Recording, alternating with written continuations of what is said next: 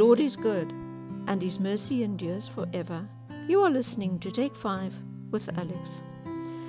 There was a song playing on the sound system, an old song called Seasons in the Sun, and it speaks of joy and fun and having had a season in the sun.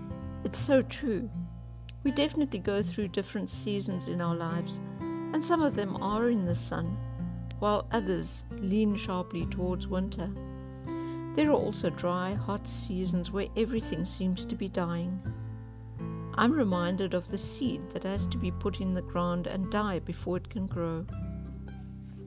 John 12 verse 23 to 26. He replied to them, "Now is the time for the Son of Man to be glorified. Let me make this clear. A single grain of wheat will never be more than a single grain of wheat, unless it drops into the ground and dies, because then it sprouts and produces a great harvest of wheat, all because one grain died."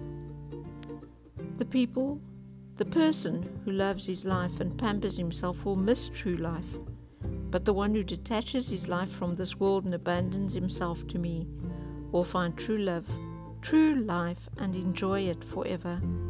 If you want to be my disciple, follow me, and you will go where I am going. And if you truly follow me as my disciple, the Father will shower His favor upon your life.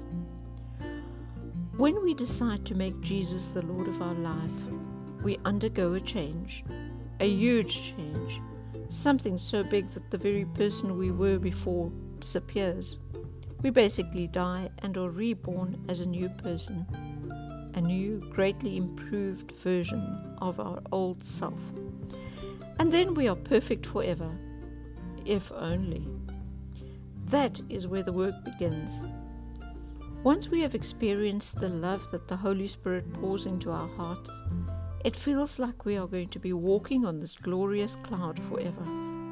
But once the initial euphoria wears off, we enter an entirely different season, a season of learning and growing and questioning, but still a very good, if somewhat confusing season. We are confused by the attitudes of some seasoned Christians, speaking of attacks and dry places. We don't understand how they have lost the joy that is so obviously part and parcel of a Christian life.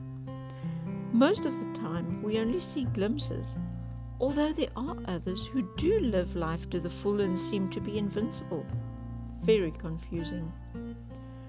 Then the next season hits. This is the season of attacks, and as far as I can discern, this season never passes. It fluctuates between difficult and a lot more difficult. We are attacked from all sides, and if we can't stand strong in our faith, we are in danger of losing it altogether.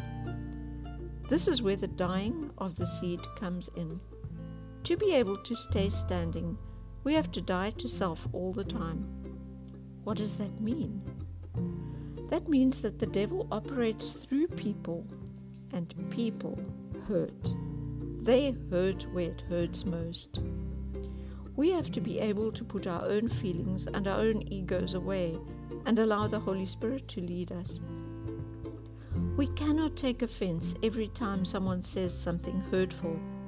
We cannot retaliate every time someone lashes out at us. We cannot. This is when we have to follow the example of Jesus and forgive and forgive and forgive some more. Not for the sake of the other person, but for ourselves. We have to strap on the armor of God every morning, early, before the devil wakes up. We have to be armor-plated and bulletproof. Dying to self allows us to do this, because when people say things, we cannot take them to heart. We are to be hidden in Jesus. We have to love our enemies and pray for those who use us. We can do all these difficult things because we aren't who we used to be. We are now new creatures, and we are under the blood of Jesus. No matter what season we are in, we have to make sure it's a Jesus season.